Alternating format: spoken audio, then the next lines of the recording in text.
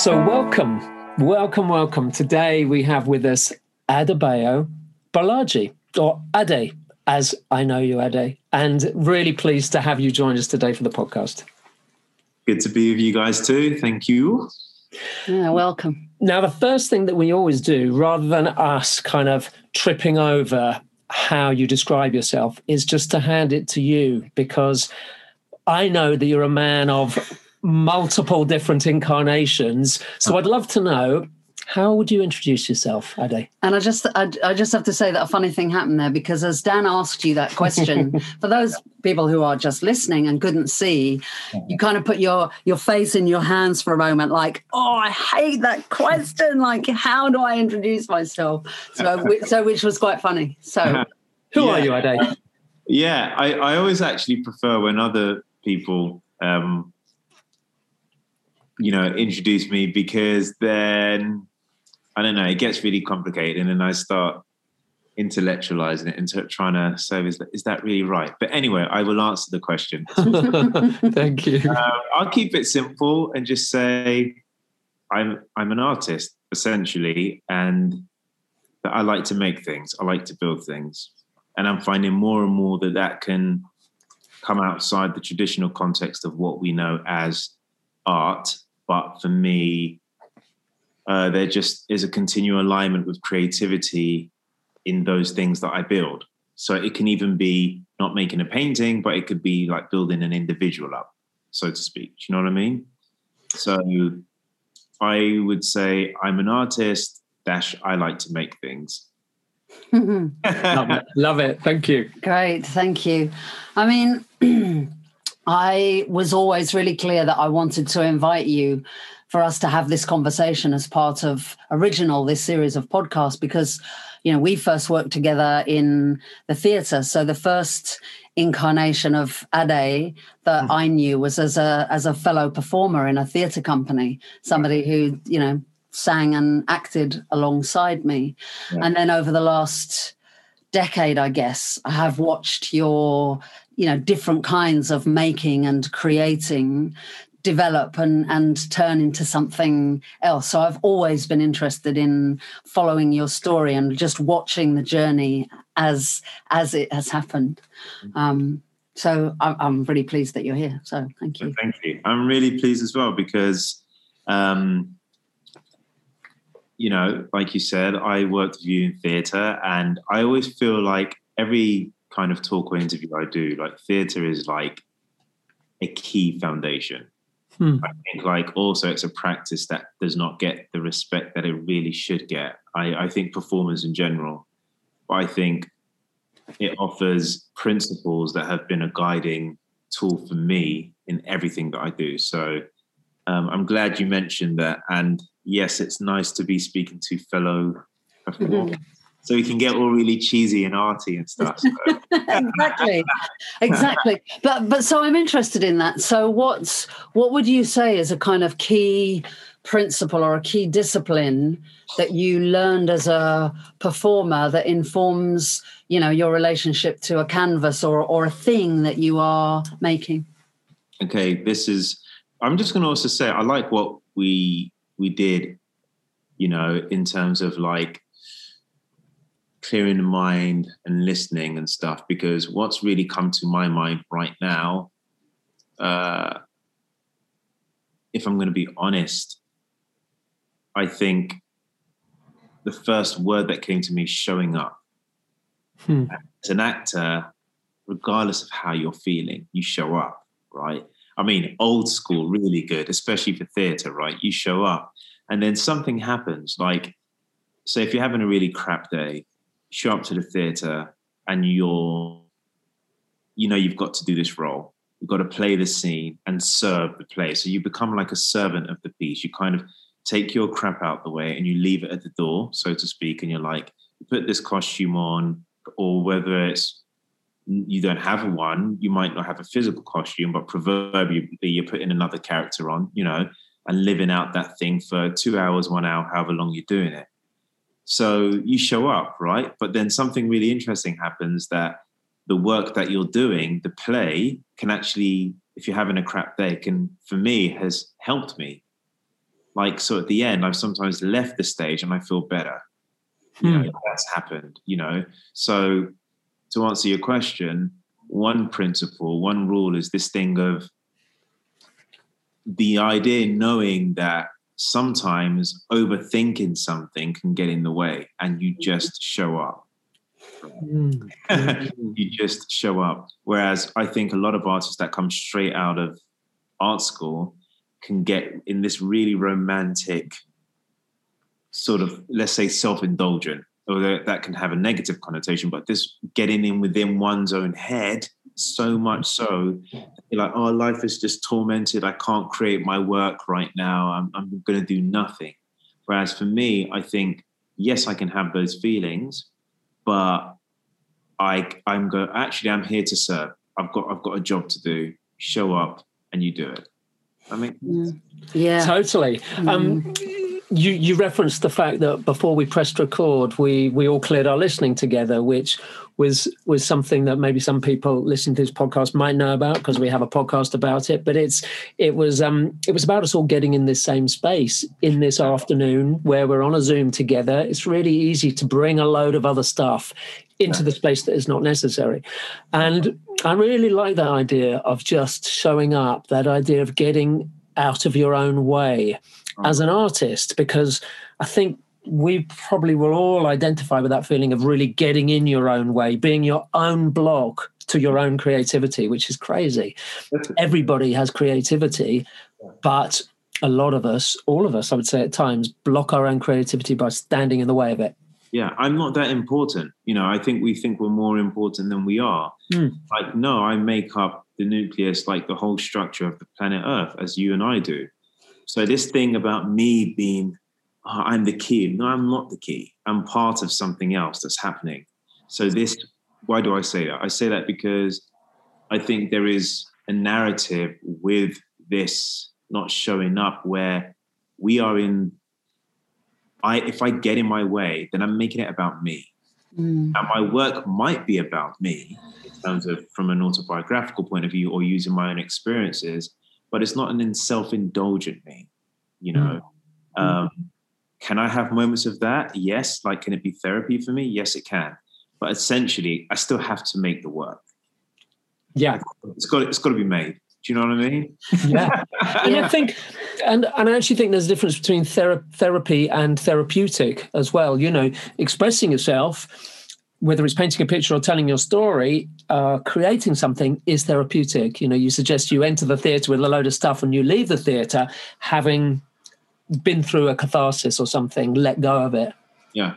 Yeah. There's a couple of things that are coming to mind for me. One is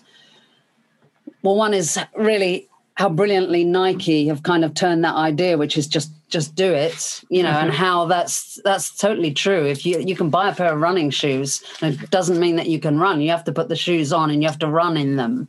Yeah. And how, you know, just as a piece of, you know, marketing quintessentially is that, but also how I see that in lots of different areas of my life. You know, when Dan and I are making pieces of theatre, if we don't show up, if we don't try something, if we don't just keep doing, they just remain locked in us as stories or ideas. It's like you have to understand what the story is. We have to tell the story, because then we listen to ourselves telling the story, and we learn about telling the story by listening to ourselves tell the story. So we just have to show up and do it. And I think sometimes I can find that really hard to just show up.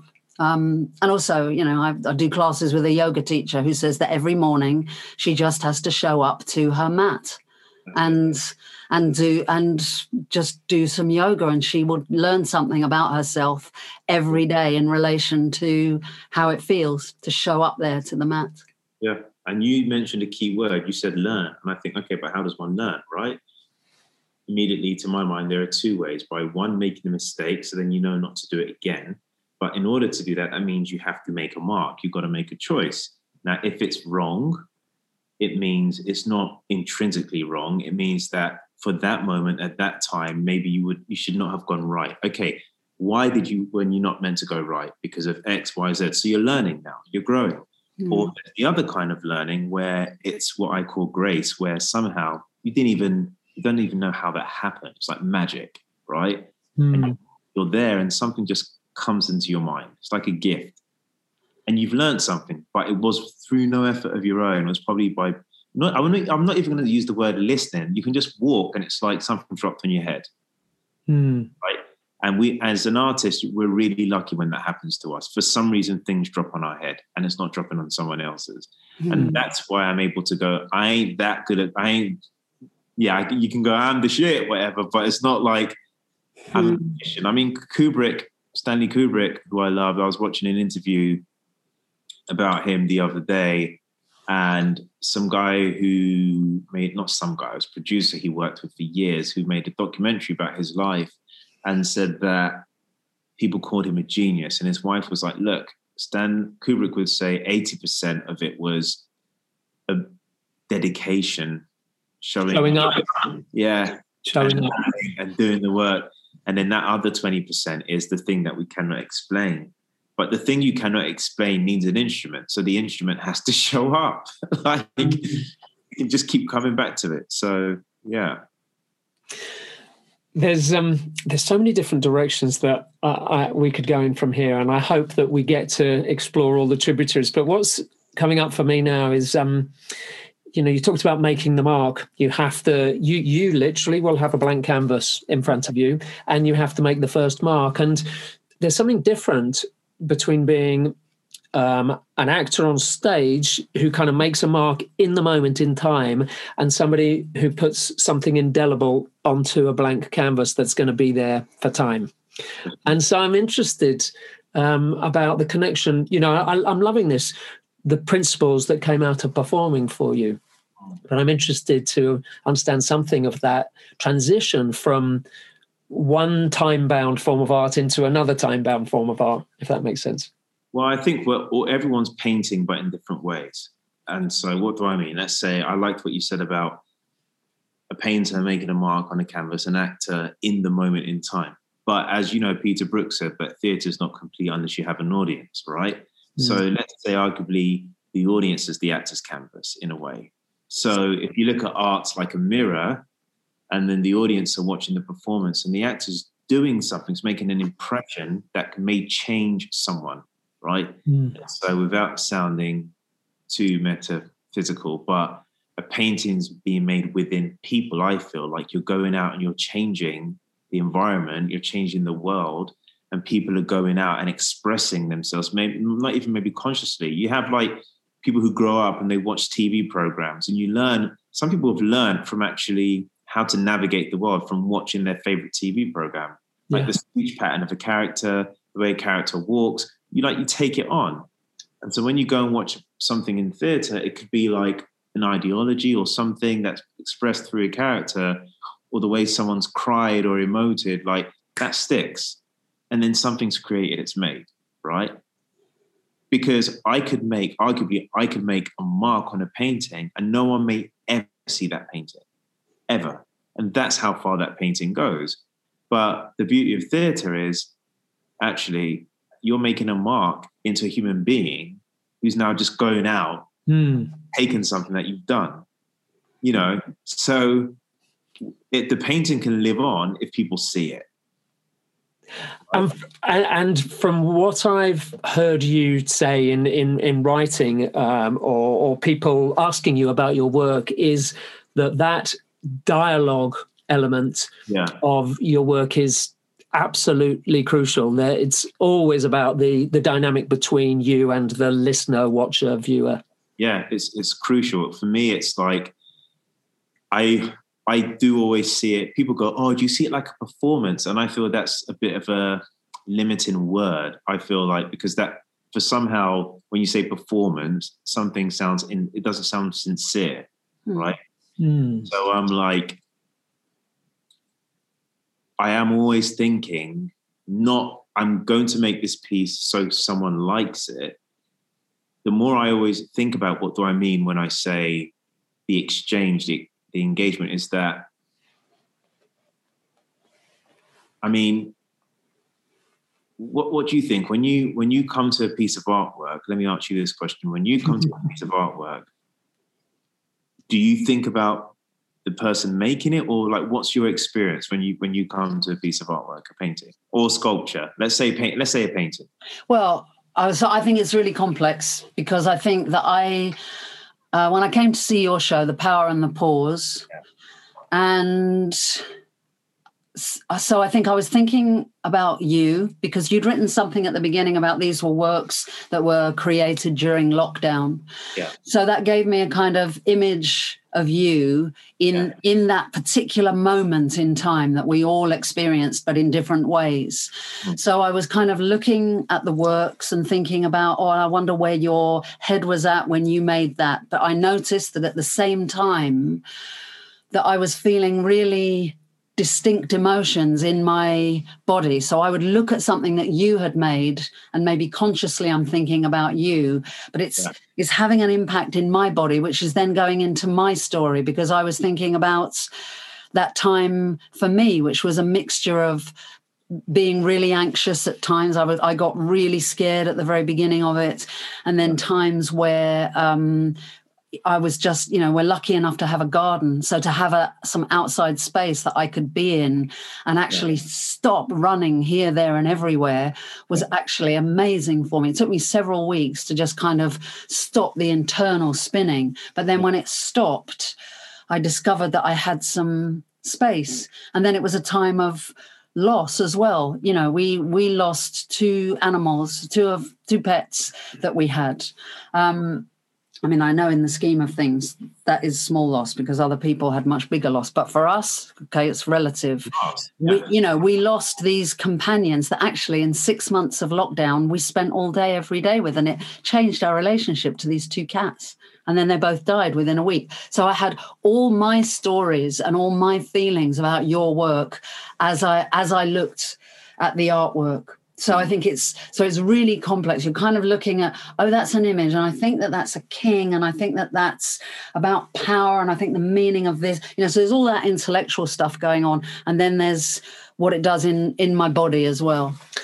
And I think, and I didn't see your exhibition, Ade, but I've seen some images from it. But just thinking about that interaction with art, there's just a feeling that things that an impact that something has from color and form that you have to just trust. This makes me feel this. I don't know why. Then I can intellectualize it maybe, and I can think about you as the artist and your intentions, but also, what does this make me feel? Yeah. Viscerally. I think maybe if I take time to go, the reason why I do not paint in literal form is because I think literal form can potentially inhibit conversation and dialogue. In other words, it's this complete statement and there's a full stop, right? Or it's just a technical expression that I'm saying, look at me, right? Look what I can do. Whereas when I break that form up and I question, and let's use, like we all know, Brecht, like this referendum thing, when you kind of have for those listening who don't know what that is, that's where Brecht would create pieces of theatre where you would have two opposing themes, it seemed, on the stage to make the audience not feel lazy and just feel like they're spoon-fed. So the audience would engage and go, why? And when I paint in an abstract way, I think what I'm doing is I'm giving suggestions of things that you are familiar with, but do not stop there. In other words, it's kind of like, well, it reminds me of this, it makes me feel this, and then you start going, why? And then you start having a dialogue and you start being awakened. And for me, I just want people to feel alive. And I think that's because that's what painting did for me. It literally woke me up. And you don't know you're sleeping until you wake up. That's great. Oh, I love that. I mean, and it has, for me, so relates to how we think about storytelling, which is in the way that we tell stories, we teach people and we aim to take away the interpretation, because it's so easy to tell a story like, oh, this amazing thing happened to me. Yeah. But amazing means that you've done the work for the listener. And yet if I just show you what happened, then the listener gets to think, oh, that sounds amazing. Or they might think, various nuances of that, depending on what I show them in the story. Yeah. So that completely relates to how you talk about your work. I also love how, I was looking on your Instagram, and for some you caption things like interpret, take it as you will, because I think that there's a, there can be this great tyranny, I think, in people looking at art and thinking, am I interpreting this the right way? Am I getting this? Yeah. Do I understand this? Which, I think historically has been a real barrier against people really engaging with what art is and can be, which is for everyone, just that. No, go ahead. Phil can I'm glad you mentioned that. And because I remember doing a show in Switzerland, like the second time I was showing there, and the gallery assistant was there. She wasn't permanent, but she was like an intern. And, before the exhibition opened, we're just going around, and they like to be informed again about the works in case collectors want to know more, etc., which is obviously like a buying procedure, which is all good. And then I just asked her, so what do you think about this piece? And then I realized what happened in her was this switch, because she was like, oh no, the artist is asking me what I think. This is how I was interpreting the transition in the coloring of her eyes. The back and everything, like, oh, the artist is asking me, don't mess it up, say the right thing. All of these things you could see like happening, and then she started giving me kind of like academic answers. Then I was like, okay, that's cool, but what do you think? Like, you don't even have to like it. Like, how do you think about it?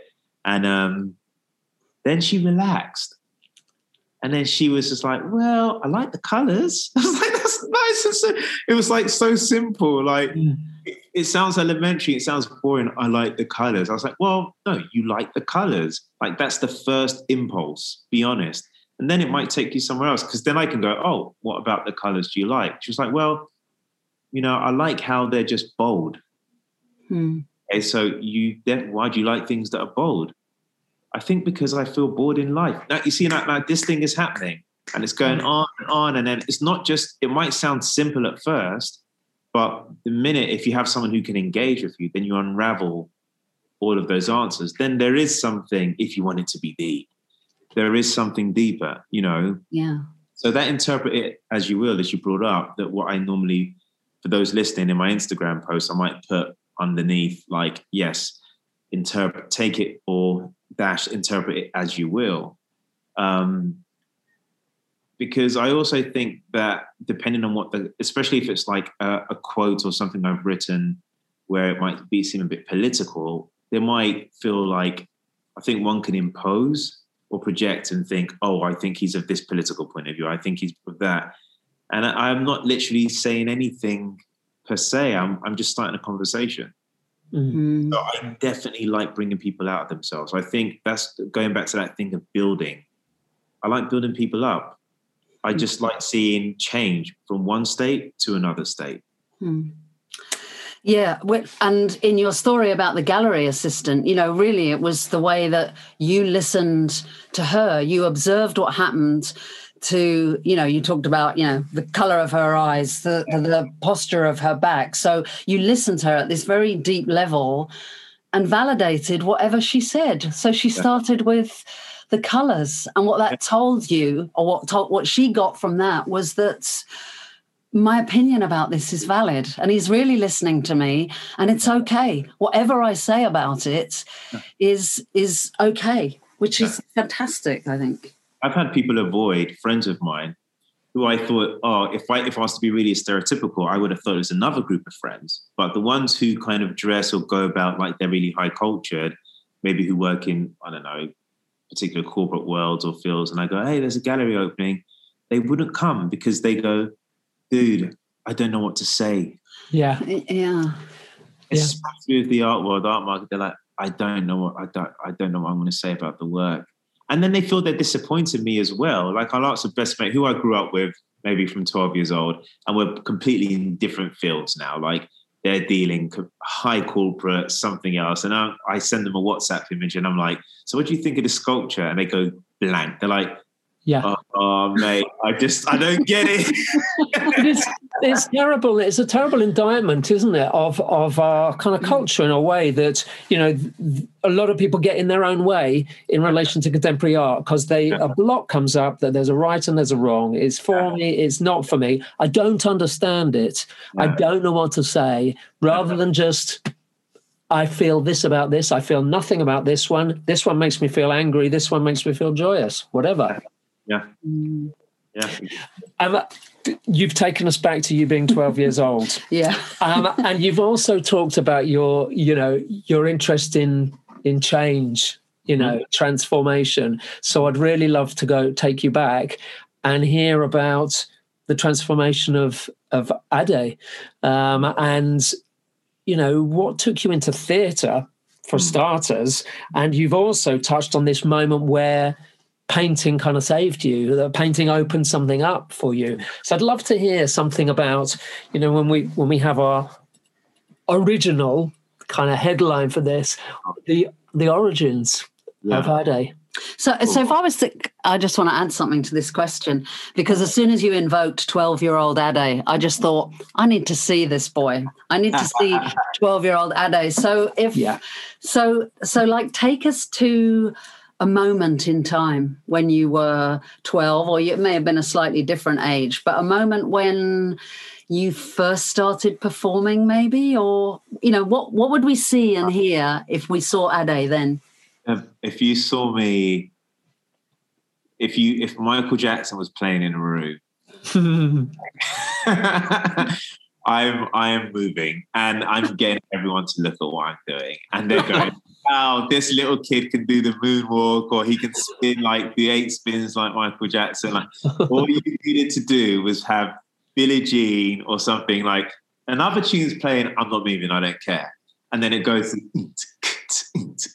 and you just like, all of a sudden, and my family who call me Junior, because I've got the same name as my dad. So they won't call me by the same name in our culture, they'll be like Junior. And so as soon as they hear MJ, everyone goes, Junior, like that. I've gone. I was just starting to dance and move. But the first thing in terms of like acting, like, well, it's like school plays are great. This is why, you cannot destroy the arts in school. You can't. You really, especially because it's so convoluted in terms of like kids are coming from different backgrounds and cultures that respond to the environment in different ways. So what I mean is my family, came over from Nigeria. I was born here, but then my dad, who was working for a big company at the time, back then where we grew up, we were the only Black family in this neighborhood. And so there's all of this pressure. The stakes are high. There's like culture differences, expectations, racism, and all of these things. They're having to survive. So the pressure that make sure you stand out. You have to be extra good, extra this, extra that, so there's this weight on you. So something like performing, it's like, are you having a laugh? Like, do you think that you go and jump? My dad used to jump about on stage when there's all of this at stake. They they look at you and they see us dance and stuff already. They who mean like the white community to be like, no one's impressed by that. In fact, that's what they expect. But if you can stand and you can be on your own 2 feet and be eloquent, nothing to do with money, then you've got people's respect. Then he goes, any educated man in a room that can share his point of view, communicate it, is powerful. And I remember him saying things like that and that resonating as a kid. Because I could tell what he meant, because I would go to National Youth Music Theatre, which was probably the best times of my life. I'm jumping a bit here, but I can tell you how I got into that. But youth theatre and stuff, and I was what you call the TBG. I was the token Black guy. I was always the only Black kid. There might be someone else, and we recognize each other, and we'll be like, hey, it's this like unspoken thing, like, I see you, you see me. And then, but no one's being mean. No one's being actively mean to you, but people they're kind of saying things carelessly, or you could still be the popular one, but then something will happen where you walk into a Superdrug and the security guard is still looking at you and it's not looking at your mate. Then all of a sudden there's there's always these little social things that bring you back to reality. Do you know what I mean?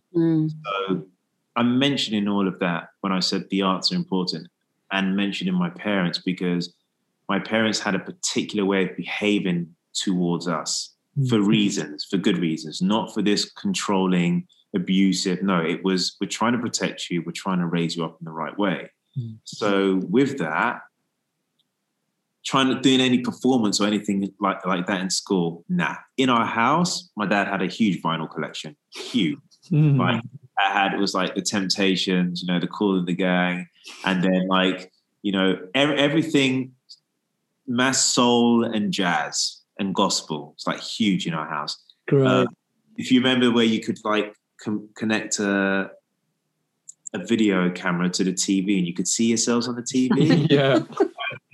There's family videos of my brothers all in the 80s, like with really tight jeans, worn down, tight vintage top. Like everyone's like fighting to be seeing themselves on the camera, dancing to like Thriller album or the Temptations or something. And I'm in the corner in my nappies, right? We were surrounded by music, and lots of a huge community, because if you're the only kind of black family, then everyone kind of knows each other, or other Nigerians. My mum, they'll invite them round, jollof rice, eating. It's just like community, right? And so then I grew up the youngest, massive family, and then it gets to around, you mentioned 12 years old. Yes, I was performing, but it really happened at 14, and that was my secondary school was doing Bugsy Malone, and I just remember going, I want to audition for that.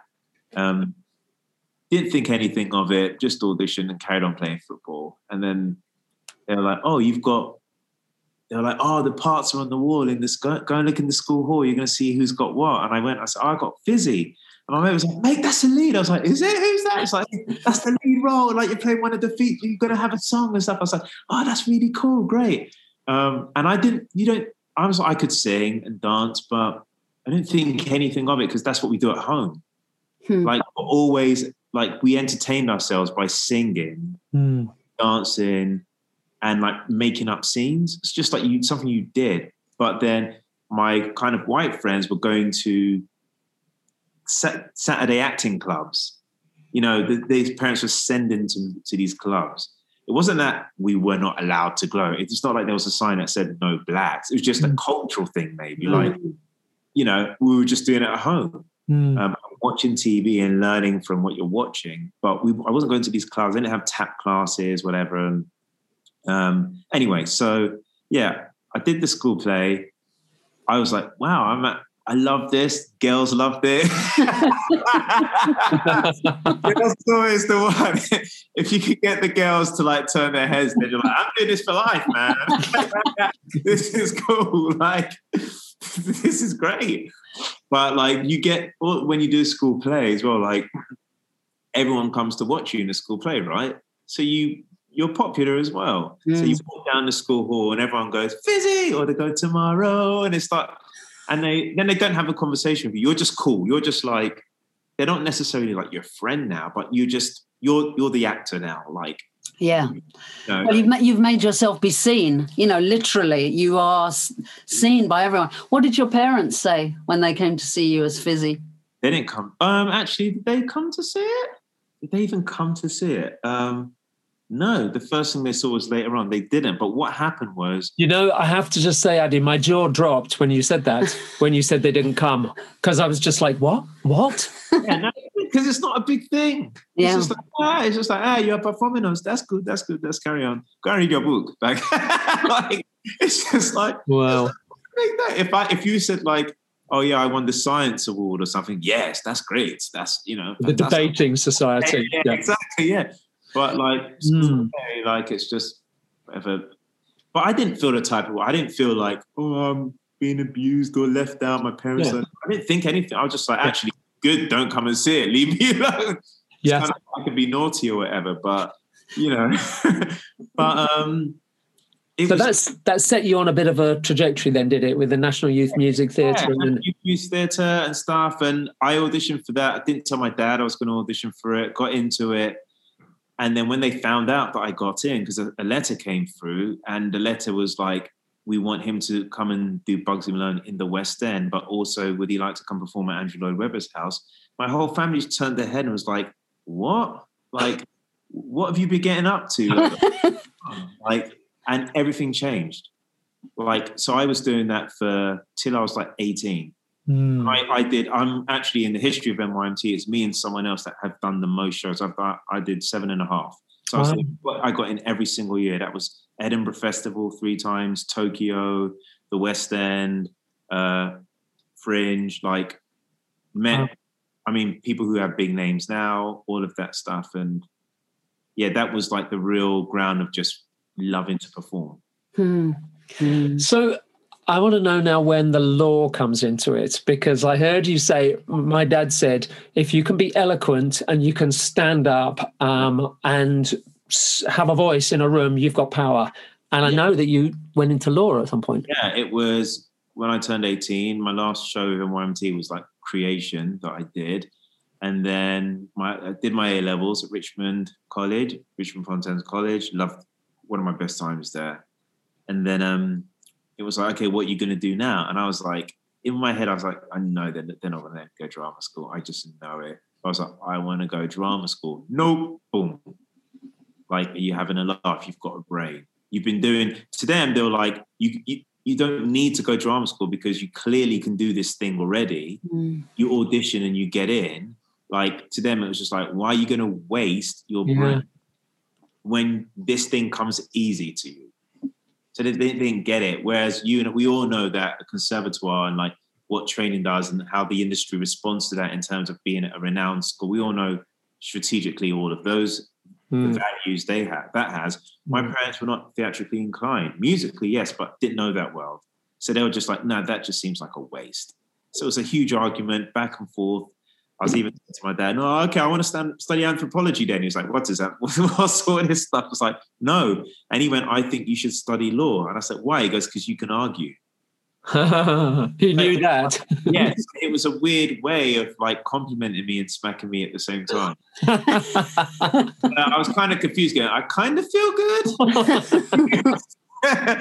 They're like beating me up, but forcing me to do something. This is really weird manipulation. But and now I can't say no because you've just said I'm good at the thing that, yeah. It's really weird. But anyway, I ended up, I'm keeping it short for you. It's longer than that. And my mom was involved too. Both of them were just like very much, please, we just think you should do this thing. And I gave in. And I studied law, but I hated it. I was a complete recluse. And I always let people know that I could not remember one person. I cannot remember one person's name from the whole thing. That's weird, right? I did plays for 3.5 years. I've said this before as well. I only remember one person's name, Ian McLeod, and he wrote a book that's used in a lot of law schools called Legal Method.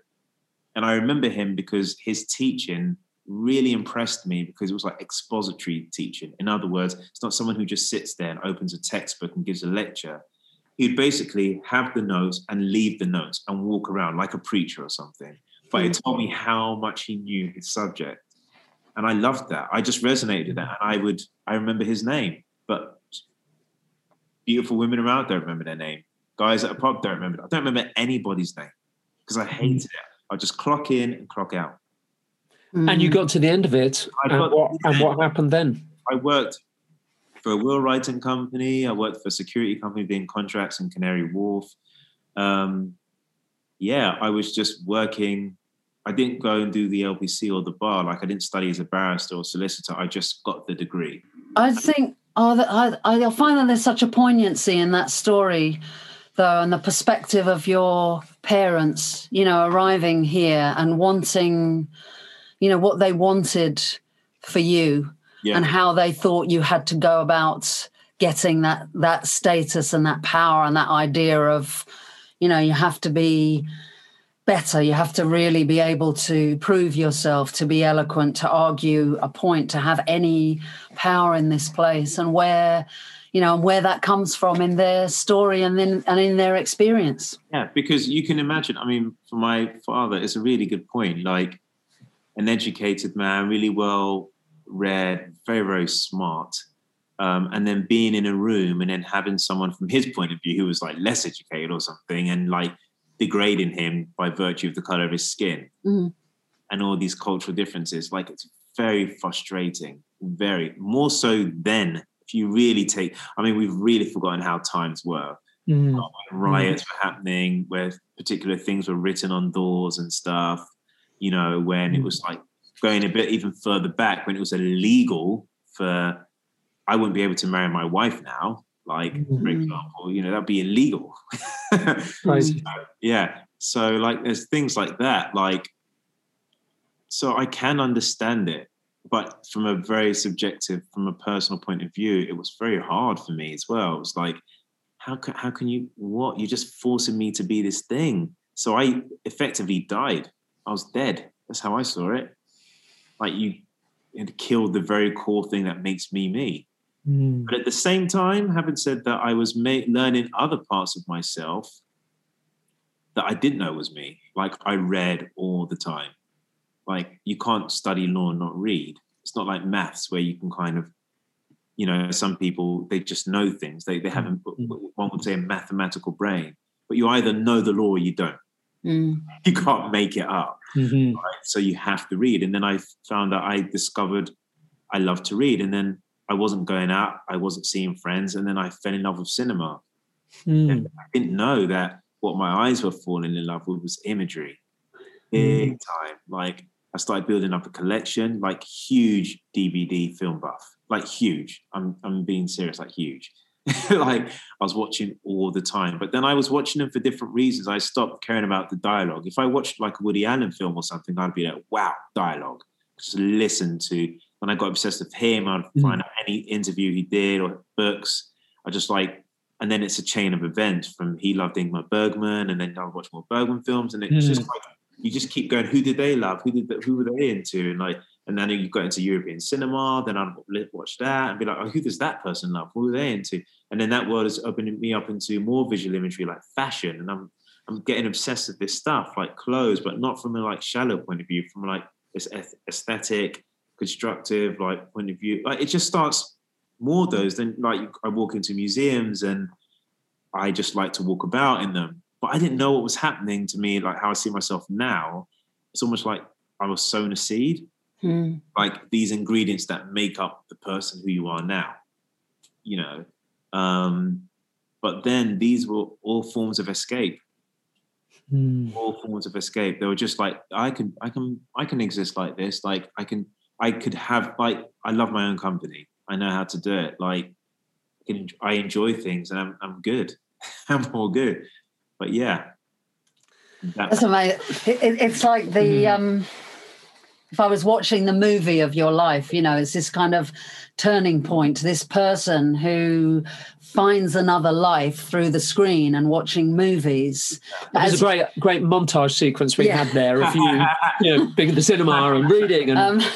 But through that, what you're learning, you know, and that frees you, and you're learning about the power of image, and it's kind of honing the visual for you, the sense of the visual. Yeah, I didn't know. Like, again, I quote him all the time. Spike Lee. When I'd seen his films with my brothers, but now I was just my own man. Now I was living on my own, self-acting, and I was rediscovering all of these things for myself now as a young man. So I went back and bought a box set of his films, and I was seeing Do the Right Thing, almost like seeing it for the first time. We'd all seen it in the home, but now I was seeing it with different eyes. And I was like, I was blown away. I just saw Ernest Dickinson's cinematography, the opening scene that zooms in on, I forgot the actress's name, but she's just dancing, and they got Fight the Power playing.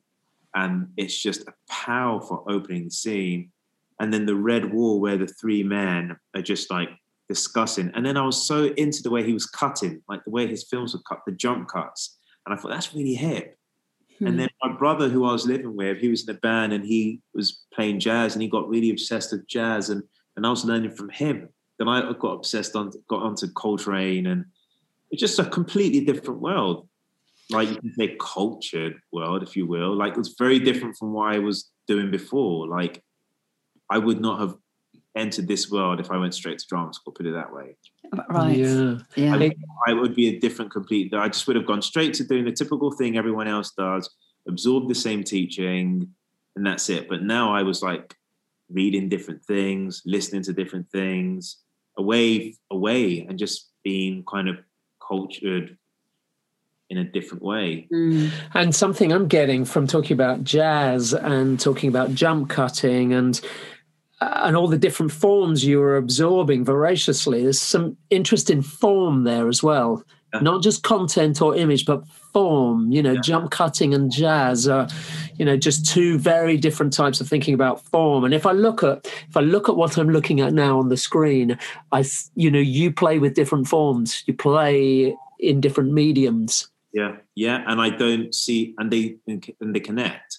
But here's the thing: I said to myself, like, once when I came to painting, I was like, if I came to this 8-9 years ago before, I don't know if the same stuff would have come out of me. It might have, but I would be afraid of it, or I would have laughed at it.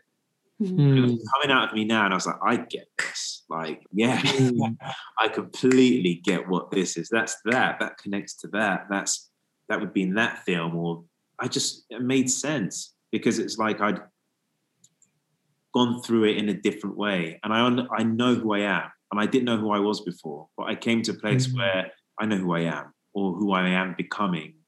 So when I say I know who I am, I don't mean full stop, but there's a very strong sense of self. So I feel confident about the mark I'm making. I'm like, no, that's my mark. Before I would have been like, do you like that? Is that right? Now it's like, no, that's my mark. Well, there's something about the confidence of your own voice then, I think. And I'm interested in, you've done a jump cut to the moment that you stepped into painting and the art world and what you got from that. And one thing that I kind of noticed you say, I really like my own company, and we're seeing you sitting in your studio, and you've shown the camera around you in a big space on your own with your art. Now, my mum's a painter, and I've worked with my mum, and it was a great collaboration, but I noticed how different we worked because I'm used to this, and you as an actor came from a space of, when I say this, I'm pointing at the dynamic between us, that kind of backwards and forwards, but you're equally happy with that backwards and forwards with other people, and being on your own, which is like my mum in her studio on her own. I think because I've had both worlds. I've had a world where I've had to self-study, or what do I mean? So I mean, like studying law, like that whole time literally was like, if you imagine it, we're talking about a movie, but it was like my voice in my head was loud.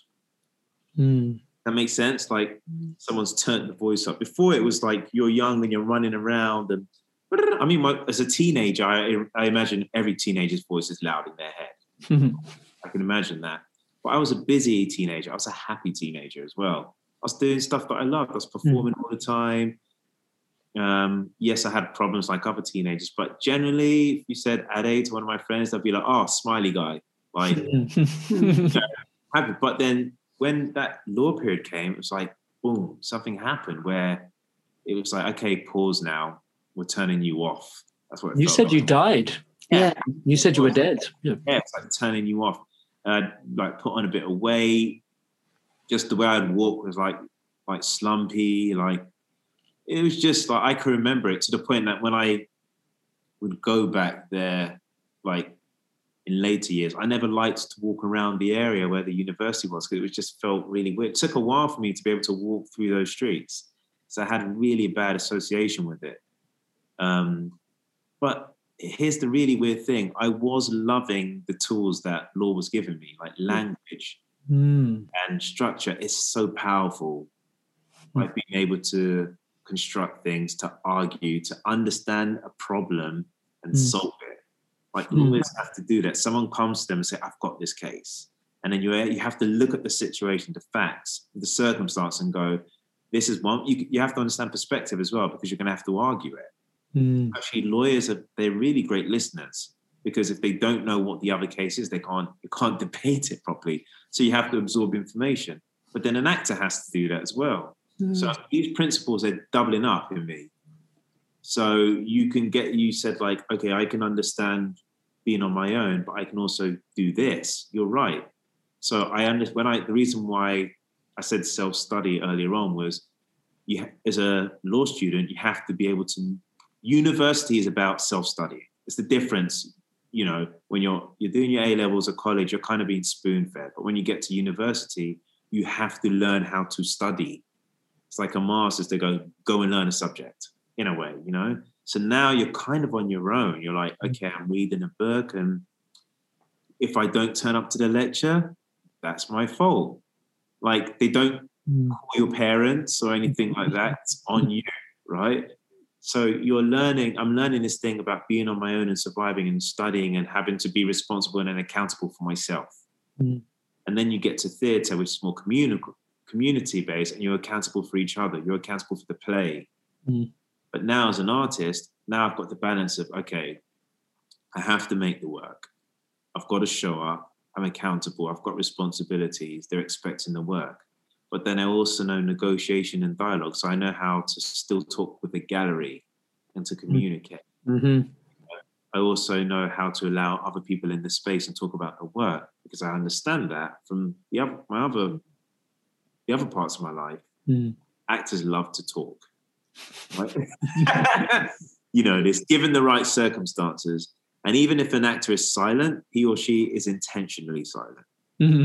But, it's all of these things. So I come to the art world and they're like, oh, you can really express yourself. I'm like, yeah, because I'm coming from a space where you walk into a room and there's a table, someone looking at you going, go on, next. And if you don't make it happen, that's it. Yeah. So. I don't want to just kind of leapfrog over your quite phenomenal acting career, but I do want to get to that moment that you've touched on a few times of when you found art found you made a mark. And I know that there's a story about one of the first pieces that you ever did and who bought it. So I'm just kind of interested to kind of to do that transition. Yeah. So, when I was studying law, I would write all the time. So I would have they're across the room, but these notepads, and I just would love scribbling, doodling, and drawing. Didn't think anything of it, but I just would journal. I love to put my thoughts down all the time. And then it got to a point, and this became a practice of mine. Like, if I have a deep thought, I journal it, I write it, and I might doodle with it. I write poetry all the time.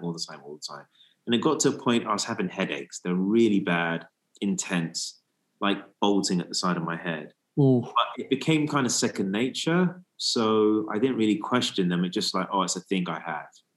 So I didn't stop and go, I'm having this headache. What does it mean? Why am I having it? Should I speak to someone about it? Should I talk to my mom and we can pray together about it? Whatever. It was just like, no, this is like, it's just a headache. Let's leave it. It's kind of like, I don't know why I did that. Like, I just lived with it. But it was getting bad and bad and bad. And I find out they would stop a bit if I had a role where I had could release myself, like I had a lot to do. It's like it would calm down a bit. But I always felt like a bit frustrated, like restless, massively restless. So you would find me doing loads of different things, like writing a play, doing this, blah, blah. I just felt I had energy, right? Didn't know where to put it. But it got to a point where in my acting career, it wasn't bad, it was going well, I was working. But after each job, the headaches would get worse. And even going on stage, as if the headaches were saying to me, we don't even want you on stage. Like, we want you doing something else. That's what it felt like, a person trying to go this way, this way, this way. And me going, no, I'm an actor. I do this. Wrote a play, put it on in London. I think you even came to one where it was like in a workshop stage in bed, like at Questers, and then did it again and did some other stuff. And I thought, okay, maybe to get rid of this headache, I have to write. And it weren't going. It's like it was fighting now, going, where? We're going to show up, and it's not writing, it's not acting. I'm like, gosh, what's going on? And so I'm working with Knee High Theatre Company, sadly closed this, year. Yeah. And then I had a main role with them. Like, it was great. Got this really great role on stage, but still something was missing. So I was coming back to my digs and my eyes would just be red. And people go for drinks. I'm not going for drinks. I'm just going back to my digs. Like, what is going on with me? And then I thought, okay, let's try and write. Not working. Oh my gosh, this is not working. Like, what's going on? And I just remember literally just being on my knees praying, going, God, okay, who am I? What is going on with me? Because I don't know what's going on. And then it felt like this voice in me just went, go and buy paint. Like that. No word of a lie. It was just go and buy paint. For some reason, when I heard it, it was like, again, I said this before, if you imagine a baby that's just screaming and crying and you just give the baby milk, it calms down. And when I heard go and buy paint, I was like, yeah, I think I can, this restlessness, it's just like, it's warm feeling to me like, yeah, I'm going to get some paint. It felt, the feeling of going to do it felt good. Think about maybe if you're like, what should I eat? Nah, I don't want to eat that. Then like, pizza. But you haven't gone and bought it yet, but already in you're feeling like, yeah. Yeah. So it's that kind of feeling where I'm like, okay, paint. Yeah, when I get back to London, I had a focus because you do an active job, it finishes, you're like, what do I do with myself? Go and do a part-time job. But I was like, I think this restlessness I can put here. This is where I'm going to do it. So I got back to London and knew immediately what I wanted to do. I wanted color. I could see lots of color in my head. I didn't have a reference. I thought about Picasso, I don't know, like floating about in my head. I even thought about, this is really weird, Sylvester Stallone, because he paints, right?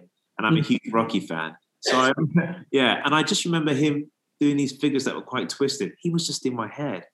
And I went to Casa in Leicester Square and I was like, I want color and I want it to be bold. And then I bought these ink pens as well, really thick ink pens and pad. I was like, I just want that. Now I've drawn and painted before, but nothing happened. But I think something happened this time because now I was picking the materials up with this intention of something's going to happen in relation to my headaches, in relation to my frustration. So again, if you imagine like a movie, it's like blocking all the sound out and the camera panning in on you in the pad. It's like that.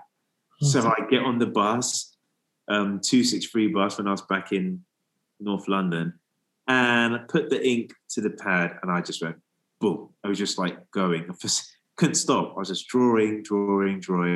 This image came and it looked pretty shit hard. And I was like, what is going on? Like, wow, this is great. I dropped the paper on my housemate's table and he was like, who drew that? And he's like, did you do that? And he went, you jammy bastard. And then I was like, yeah, no, I was trying to style out again. Yeah, no, Then I was like, what is going on? Then I got the big pad out and with the paint and I started to paint, but I had oil at this time. It wasn't acrylic. And it just felt, the texture was right, it was thick, but it was drying too slow because in me, the energy was really quick. I was like, no, it's going too slow. However, what I'd painted in front of me looked beautiful. And I was like, when I saw it, I was like, of course. I don't know why. It was like someone taking a veil off my eyes, something lifted off my head. And also the headache just went. Wow. So when I was painting and drawing, it was like untying something, like a knot. And it was a release just off my chest. But and I went up to the shower upstairs and I shut the door and I was crying. Because I was like, thank you. Of course, I've been looking for years. Like something's not right with me. I know something's not right with me. I'm on stage and it's like I've got half of me is performing and the other half of me just feels lost. You're having conversations with people and I'm just restless. And they're like, Ade, man, you're always making stuff. Because I'm like, something's not right.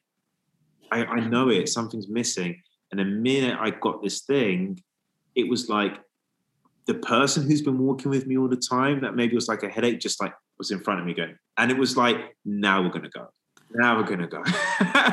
And it was almost like all that apologizing about yourself, the compromising, doing what other people want it's like the figure with me was saying, no more. It's done. We're done. And just full speed ahead. And that's why people saw it happen at speed. Because if you find out this is how you breathe, then I'm like, whoo, like, let's breathe, let's go. So at first it was all coming out almost like, we used the term before, like therapeutic. So at first it was kind of needed to be like, it was like healing a bit. So I felt like young again, fresh, like, and it was effortless. The ideas weren't confusing. I exactly knew what I wanted to do. Like, it just made sense. So even walking into a gallery or talking to someone, it wasn't like, how do I know? It was just like, it felt like everything about me, from like law to theatre, it was just like all of those things made more sense now, because like, if you can call this the crown, so to speak, it's like the king's come into the room is now telling everyone else how to behave. So they all were missing leadership. They all had their function, but they had no guidance. And now the king's kind of come into the room and go, I'm taking over. This is how you will work. This is how you will work. And this is how you will work. But I'm leading.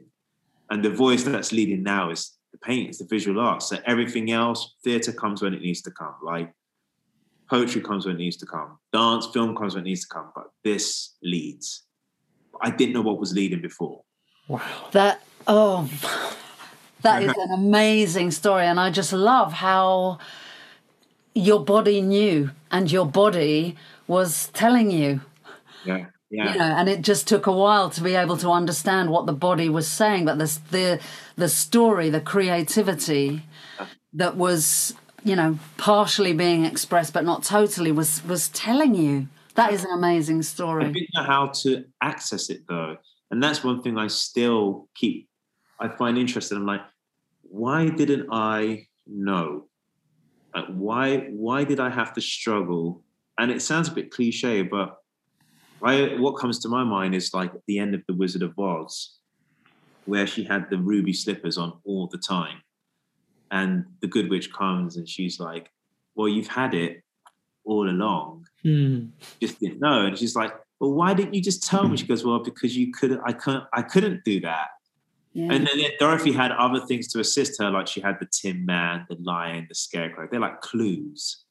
So for me, it's like I had theatre, writing, film, like all these other things that are like, they're part of me, but they're not the thing. Whereas the thing was always there. For some reason, I just couldn't see it. Yeah, and like you say, the path that you took gave you things along the way, which now is there for you to draw on in all your work. So it had to be that way. It's this complex thing of life. I've written a book called Following the Line, and that life just cannot be linear. That is why you can't have a blueprint. There's no point someone coming to you and going, okay, Dan, bang, that's your life. This is what you got to do tomorrow, verbatim. You can have guidance, but in a really weird way, the thing that's going to make you don't know it. You don't. You just have to discover it. Yeah, you've got to show up. You've got to be brave, and not run away. But the thing that makes you don't know it. And I think that's why I'm really passionate today about, like, when someone comes to me and they feel a bit lost, I get excited. So I'm like, you're in a good place. You're going to find it. You're in a really good place. Or when someone's like, Ade, I'm done with what I was doing before. They actually come to me because they go, you weren't afraid to drop something. And they go, I think I want to drop this thing, but I think everyone's going to think I'm nuts. I'm like, why? Then I get excited because I'm like, no. If you're feeling it, there's a reason why, Fantastic. I'm really aware of time, but I have one kind of other question I'd like to ask you, and I'm looking at a screen and we can see bits of your work around you, and that's wonderful. And we will definitely share some pieces of your work when we share this podcast, so people will be able to see your work. But I'm interested in, and it might be a hard question to answer, but how do you feel now that your story, this journey that you've taken us all on today, how does that show up in your creative practice? Do you mean in terms of how, I think I understand it. I guess you can answer it in whatever way feels right. How does it show up? In different ways. I guess first of all, it shows up from if we look, let's say from a visual point of view, Mm. I think I talk about it in two ways. There's people who know me, close friends of mine, and they come and they smile and they go, "That's just you on a page." Lovely. Go, "Oh, Ali, that's you." They go, "Oh, I don't get art, but I could just see it's you, so I'm smiling." So my friends say that, and that's that's nice to hear because it means I'm not lying. Mm. You know, because they're like, "Nah, it just makes me feel good," or something. Like, I don't know the art language, but I can tell you're being yourself, or it feels like you found yourself or something, right? Mm. So there's that element. And then I think the combination of what I'm learning all the time are how things connect. And I get interested in more and more, and how to look. Here's how my path affects what I do now. I didn't come into the art market in the traditional way. I came into it through other means. In other words, like different industries and different scenarios. So I'm encouraged to always look outside the box, so to speak, or to look at other things and not take anything for granted. I mean, absolutely nothing for granted. So my body might say, "We're not painting today. We're going to go for coffee." I'm like, "Great." No, we're wasting time. No, because going to have that coffee, and I said my body, if you heard me say that, because I've learned to listen. Because this thing was vigorous, man. It really was like, you got to have to learn to listen and stop. Because I guess maybe it's the Taurian in me. I'm stubborn. I'm kind of like, no, I know what I want, headstrong. And that can actually get in your way. So I've learned to just, let's say, the power in the pause, in my last show, to pause and to know that you can get information from anything. I mean, I can be painting, and for some reason, I just want to listen to the news. I don't know why. And then I hear one word, and I'm like, "That's poetic." And I change it, And so that's where I was struggling today when I wanted to write something down. I found it from there. Why was I offered it that way? I don't know. But in other words, we are not the master of it all. So I'm just very much, my past has taught me to be just open. Just really open to how things come to you, not close things off. But then it's also taught me discipline, structure, and balance. One of my favorite people in this world is not around anymore, but it's Bruce Lee. Because, like I said, from anything, Bruce Lee talks about, one of his famous interviews, he talks about, you can have one martial artist that's completely technical, right? They know all the moves and all the stuff, but there's no animal in them. And then you can have someone who's just completely all heart, but there's no technicality, right? And he goes, the perfect balance is when you have the combination of the two. So technique, but the spirit, this flow, this like fire inside. And having that theatre background, and also specifically even musical theatre, where you're doing more than one thing, right? And then having the law background where you're learning about context, structure, form. You have to stand, and they call moot exams, where you have to stand up and present a case. Like all of these things, I just grab the principles and I put it into my work. Thank you. Thank you so much. I could go on. That's fantastic, Ade. Thank you so much. Glad. Thank you. Thank you for having me. Brilliant. Such great stories. Such great stories. I'd forgotten. Michael Jackson. Oh my gosh.